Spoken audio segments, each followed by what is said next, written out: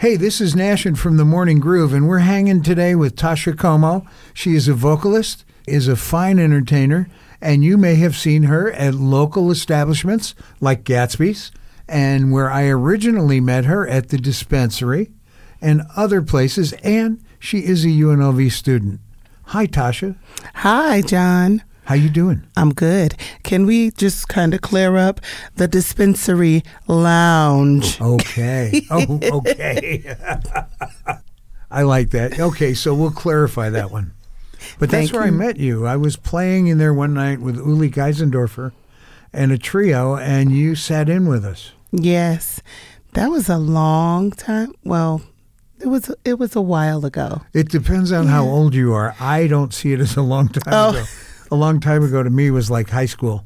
Oh, no, well, that's a long time for me as well. So where were you born? I was born in Hartford, Connecticut. Born and raised with Jackie McLean. Mm-hmm. Yes. Cool. That's where he was. I never met him, though, but I knew where he lived. Okay. And I knew where he taught.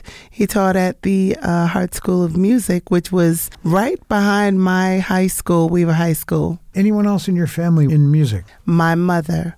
My father was a lover of music. He had an array of music styles that he would play.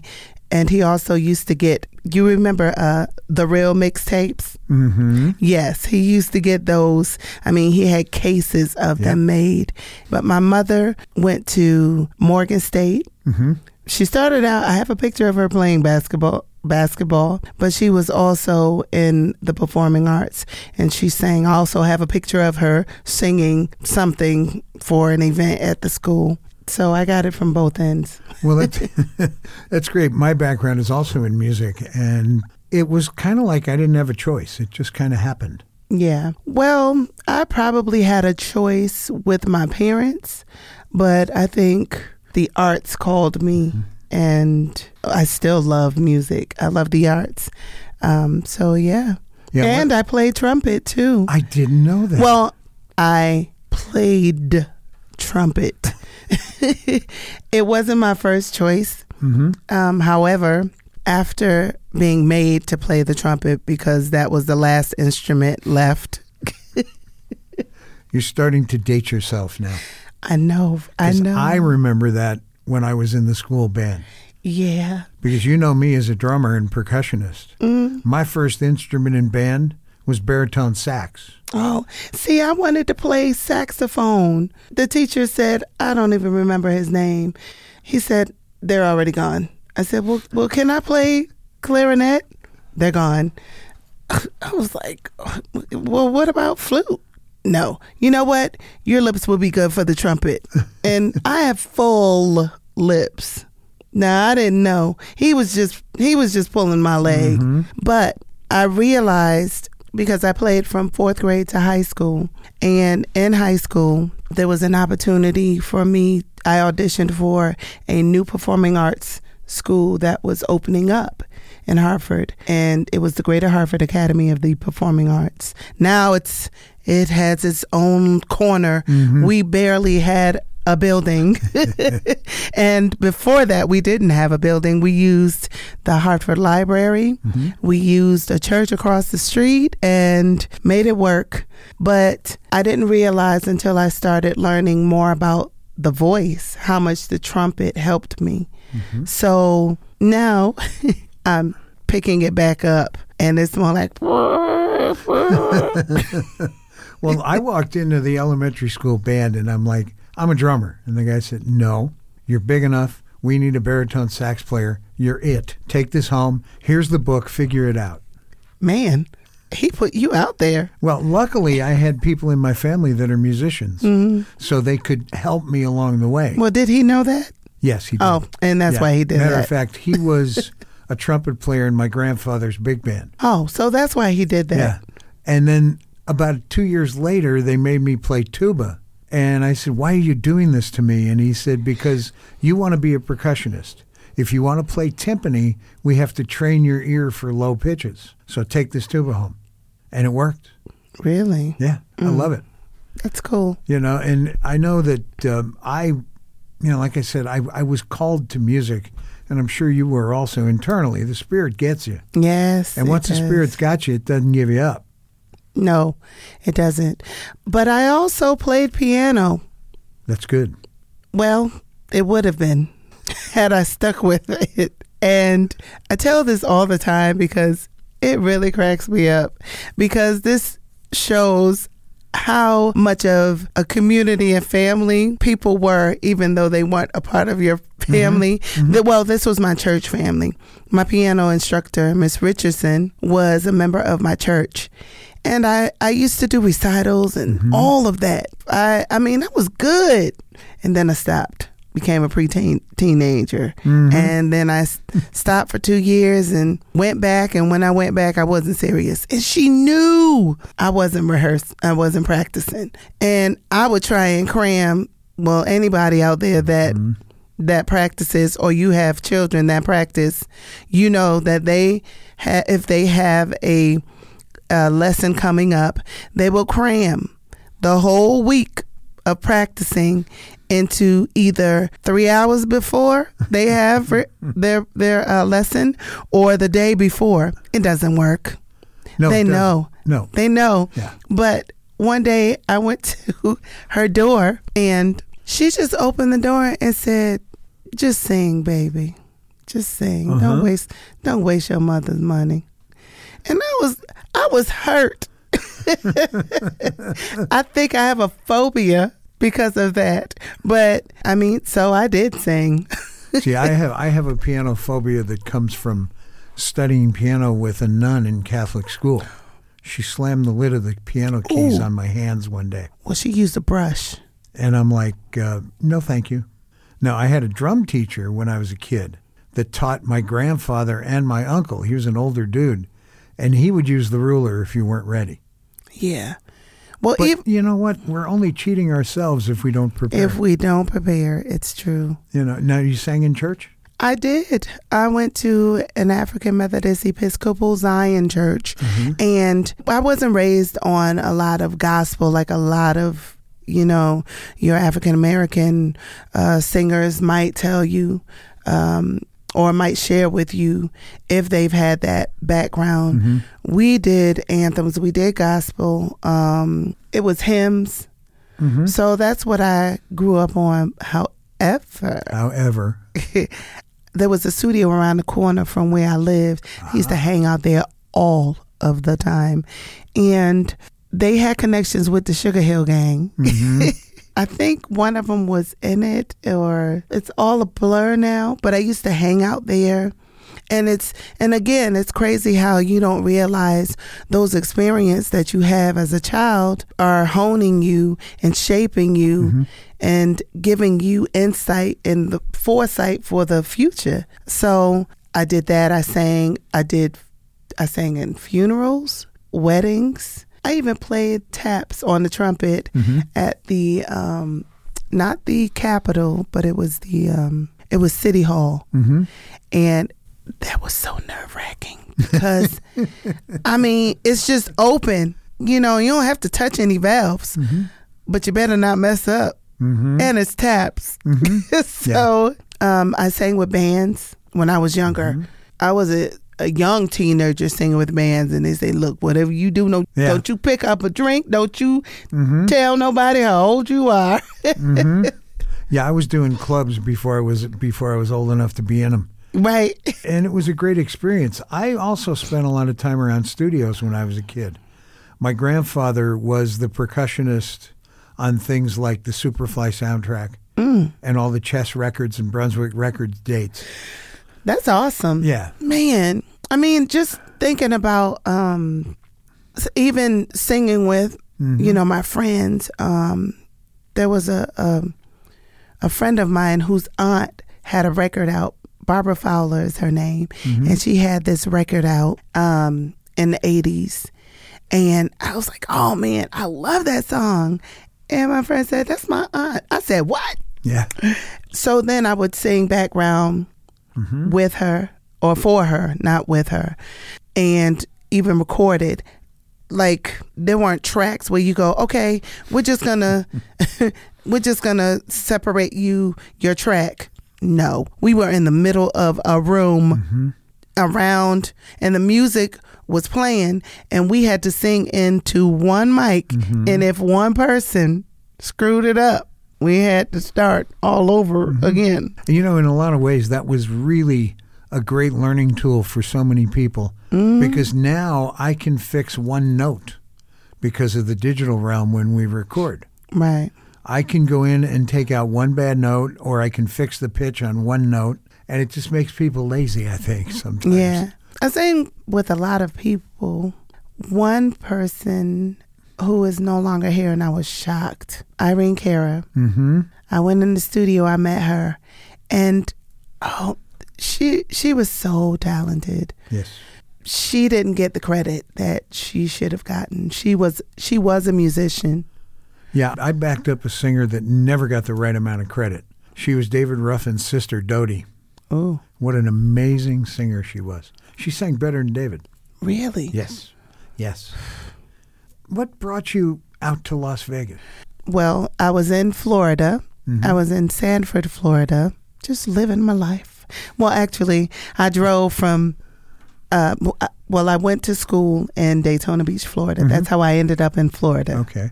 Bethune-Cookman, now university, then college. Okay. And just made a life, moved to Sanford, Florida, and started working at Disney from 2002 to 2006. And in that time, I had another friend who had a studio where I did a project for someone else. And he said, hey, there's auditions coming up for Cirque du Soleil. Back then you had to get an invitation to audition. And I was able to get one because they were doing, I don't know if it was because of that, but it might have helped. They were holding auditions in his studio. And I got the invitation, auditioned, and then they had me go to, at the time, La Nuba was the show in downtown Disney, and my friend was singing in that show, Sandra Lewis. And they are very particular about their profile of their characters. And I was generously proportioned.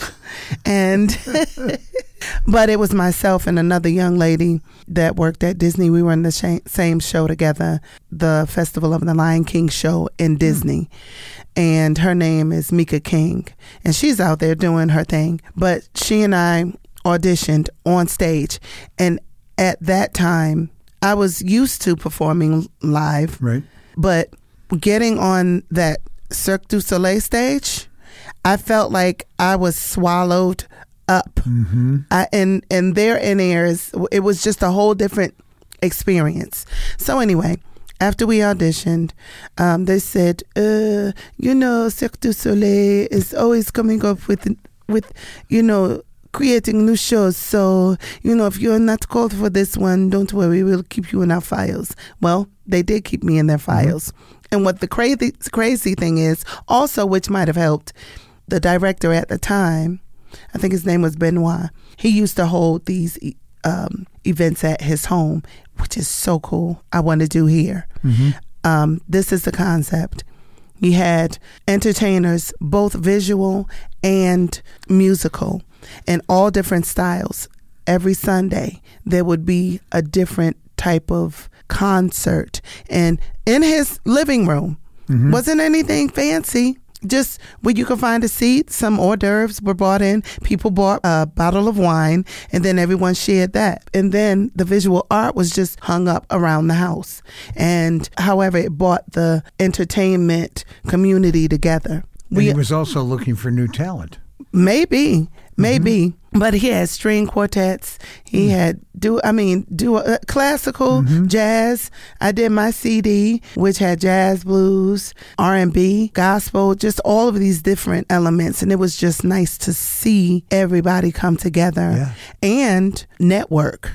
That was another key thing with that. Okay, getting back to the story. So I was driving. Now we're 2009. They didn't call me. in 2006. 2009, I drove from, then I was living in Jacksonville. That was my last place I moved to before coming here. Drove to Connecticut by myself, came back, laid down on my floor. I just got home. I got this call and I saw this area code. I was like, man, I think that's Canada. I said, but I don't know anybody from Canada but Cirque du Soleil. And then I go, hello. And the guy goes, hello, this is Andre. I was like, all right, Andre. So anyway, he said, we're creating a show in Vegas and would like to know if you want to audition. I was like, sure. And that's a story in itself. It'll have to be a to be continued. However, that's how I got here. Okay. But the story to get here was something. Yeah, it was. It was. I mean, yes. I mean, my sons, I don't know how they got a hold of my passport. They lost it. Again, there's a lot of moving parts because even during that time, there was an event that occurred. It was something about around the world, and there were these fake passports that they had, and I knew the person that was hosting it, putting it on. Well, I had some fake passports. I think my sons got a hold of my real one and thought it was, but I needed my passport to go to Canada. And they were so patient with me. So I think I had to fly to Louisiana to get another passport, to get it expedited. Yeah. And nobody was in that one. I was so glad. I mean, I walked in. It was like he just laid it out for me. Oh, that's great. I got to Louisiana, picked up my rental car, and I'm looking for the place downtown New Orleans. And I said, there's a parking space right in front of the building where I need to go. Perfect. So my appointment was at 12, the last appointment of the day. I go up before 12 and I give them the letter that I need this expedited. They go, oh, just walk around the French Quarter. We'll come back at about 2:33. I said, okay. So I go and I get me some chicken gumbo. I get me some regular gumbo because my father's from Lafayette, Louisiana. Okay. I'm used to my father's gumbo. But I went around and then I was walking down the street, peeking in the clubs and seeing all these tiny venues and just imagining the musicians and the music that goes on. But I go back and they go, here you go. I got my passport in less than 3 hours. I called and let them know. I flew out that weekend. My audition was August 3rd, and my birthday is August 23rd. Oh, there you go. I finalized the contract over the phone on August 13th. I had to be here in Vegas by August 25th. So that was my birthday gift. And that's how the music business works sometimes. And I had friends from Florida that sang here. They came here singing. I remember when they were leaving and we wished them well. It was a group by the name of Mosaic. And they opened up for George Wallace. And one of my friends was in that group. And they moved out here. What show were you in? Where? At Disney? No, with Cirque. Oh, with Cirque, Viva Elvis. We opened when the Aria opened. Yeah.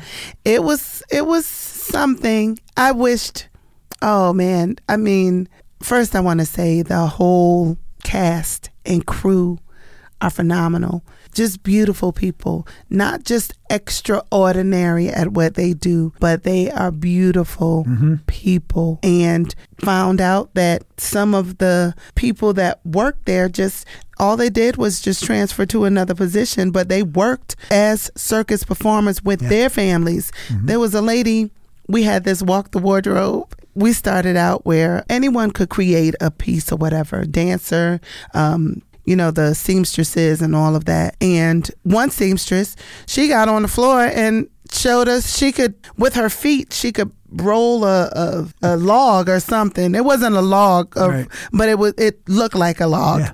But, well, who would have known if we did not do this? And then, we had had dancers, and all we did was some of us just wore their pieces, and we walked from one end of the wardrobe room through the wardrobe room and out. That was the stage, and then it moved onto the stage. And then it became something else. But just some of the most beautiful people, even the cast at Disney World. I mean, they are my family, and our acronym for the Festival of the Lion King is folk. So I always say those are my folk right there, and I mean it. So, I worked at Disney in California, but a long time before you did. I was a member of a group in I was in Florida. Well, I know, but I was in California at Disneyland working in a group called the Kids of the Kingdom in 1974. And we were hired via videotape audition. And what I remember is they had requirements for your hair and the women's fingernails, and they wanted the right look and the right this and the right that. And you had to stay that way while you worked for them, which was interesting because we didn't get a second haircut. The guys in my group just slicked it down with water and went to work with hairspray, It was crazy. But we had a lot of fun. I learned a lot working for Disney because they're so efficient and things run so well. Yes. And then you moved into Cirque, which is even another level of the same concept. Well, here's the thing. In orientation, I believe I was the only entertainer. But the gentleman that was in the orientation, he was in the show. I didn't know it at the time. But they had all these rules. Oh, your hair. And I had locks. My hair was locked. Didn't have braids. Right. And my hair was shoulder length. So they said, well, you can't have this. You can't. I would raise my hand. I go, this is my hair. I have locks. Then she looks down and she goes, oh, you're an entertainment. This doesn't apply to you. So I said, it's funny because that's what I felt like when I was having my twins and I went to Lama's class and I was the only one having a multiple birth. I would go, well, what about a single birth? I mean, what about twins, multiple births? Oh, that doesn't apply to you. And I'm thinking, well, why am I spending money in this Lama's class if nothing applies to me? So everything didn't apply to me in the orientation. Right. And however, when I tried to get them to make me cut my hair, Cirque du Soleil. I said, so would you like for me to cut my hair or my locks or anything? Oh, no. Just, we want you to stay just the way you are. And I was like, oh, gosh, I wanted to have her. I have some Disney trivia that a lot of people may not be aware of. Back in the early 70s, there was a group working at the Tomorrowland stage that had Richard and Karen Carpenter in it. What? And they were fired because Richard wouldn't get a haircut and Karen wouldn't trim her nails. Oh, well. They had a 1/4-inch nail rule and they had an ear showing hair rule. They had a length of nail rule? Yeah. And the Carpenters recorded an album with a tune on it called Mr. Gooder. And it was telling the guy in the song about you shouldn't have let us go because now we're big stars. And that was his real name. I worked for the same supervisor in 74, Victor Gouda. It was funny. But that's my Disney trivia. It's a crack up. So you did the Cirque thing, and then you went out doing your single thing with bands and singing tunes. Once I got here, I'd always been singing with bands. Yeah. Once the show closed, I also substitute teach. However, being in school now, I haven't been able to kind of work that schedule out yet. But I've always taught, even in Florida, since 90. Yeah. I'd been substitute teaching. So I applied for CCSD, worked for CCSD, and now I'm with the charter schools. Oh, cool. At Academica, and I hope I'm still with them. But I substitute teach. Then I said, well, I'm used to doing bands. I mean, small venues. I don't have to be on a huge stage. So I went back out and I put myself back out there and said, could I sing? And I knew Uli from Cirque du Soleil. So I went to the dispensary lounge and then sang and somehow at some point became a regular performer. Well, I remember the first time I heard you sing, I was playing and you came up and sang a tune and you walked away from the bandstand and I looked at Uli and said, this girl can sing. And he went, I know, with his German accent. Thank you. Now, what brought you to enrolling at UNLV? The opportunity to further my education came up, and I said I would be an idiot if I didn't take that opportunity. And what are you studying at UNLV? Music, arranging, composition. Cool. Yes, but it's a whole nother beast. A lot of music theory involved. Oh, yes. And that's another phobia. But I'm determined to do what has to be done. And the final step, as far as I'm concerned, with arranging and composing is something that Duke Ellington did better than everyone. And it's knowing the rules, but knowing how to break them. Yeah. Yeah. So that was Duke's thing. And one of the things that Duke always said to people was, in fact, he wrote a book called Music is My Mistress. And his whole philosophy was music is my mistress, and she plays second fiddle to no one. You know, and Duke broke all the rules. That's why his music was so different and got so popular, because he just broke the rules. Yeah. So you're studying for which degree? Masters. Yeah. Cool. You know, trying to bridge the gap between undergrad and now grad after being out. And I know out of school for a minute. Yeah. More like an hour. And you're using Finale and all the good software and all that stuff? I'm working on MuseScore. That's what I'm trying to work on. That's a starter. I'm telling you, I didn't think of that part of the music, but it's great. And then one of my instructors teaches a film scoring, and I've always been interested in that. You know, I would look at movies and go, why did they choose that? Or I'd say, oh, that's good. That's a good feeling right there that they're portraying in the music. Exactly. And I would go, man, I could do that. And who knows, maybe I will be able to do that. It's the kind of industry where you never know what can happen next. Yeah. Which is a great thing, and you can make things happen. Yeah. Another friend of mine, Todd Hunter, he's Dionne Warwick's musical director. And we did something. He said, hey, you want to write this song? And I said, sure. For what? It was for a Brazilian biography about a woman who ended up in Chula Vista, California. This was a backdrop he told me. Right. He gave me because I needed to know what the premise of the documentary, it was a documentary. Okay. This woman was a snake charmer in Brazil, singer, actress, performer. Well, somehow she ended up in Chula Vista and she got married. She and her husband lived in a trailer and he left her and she never fit in. She's very eccentric and she stands out like a sore thumb and everybody thinks she's a little cuckoo, but she isn't. She's just who she is. And she had pictures of her back in the day and da-da-da. Well, she died in the trailer. Oh, my. So that was the premise of the song.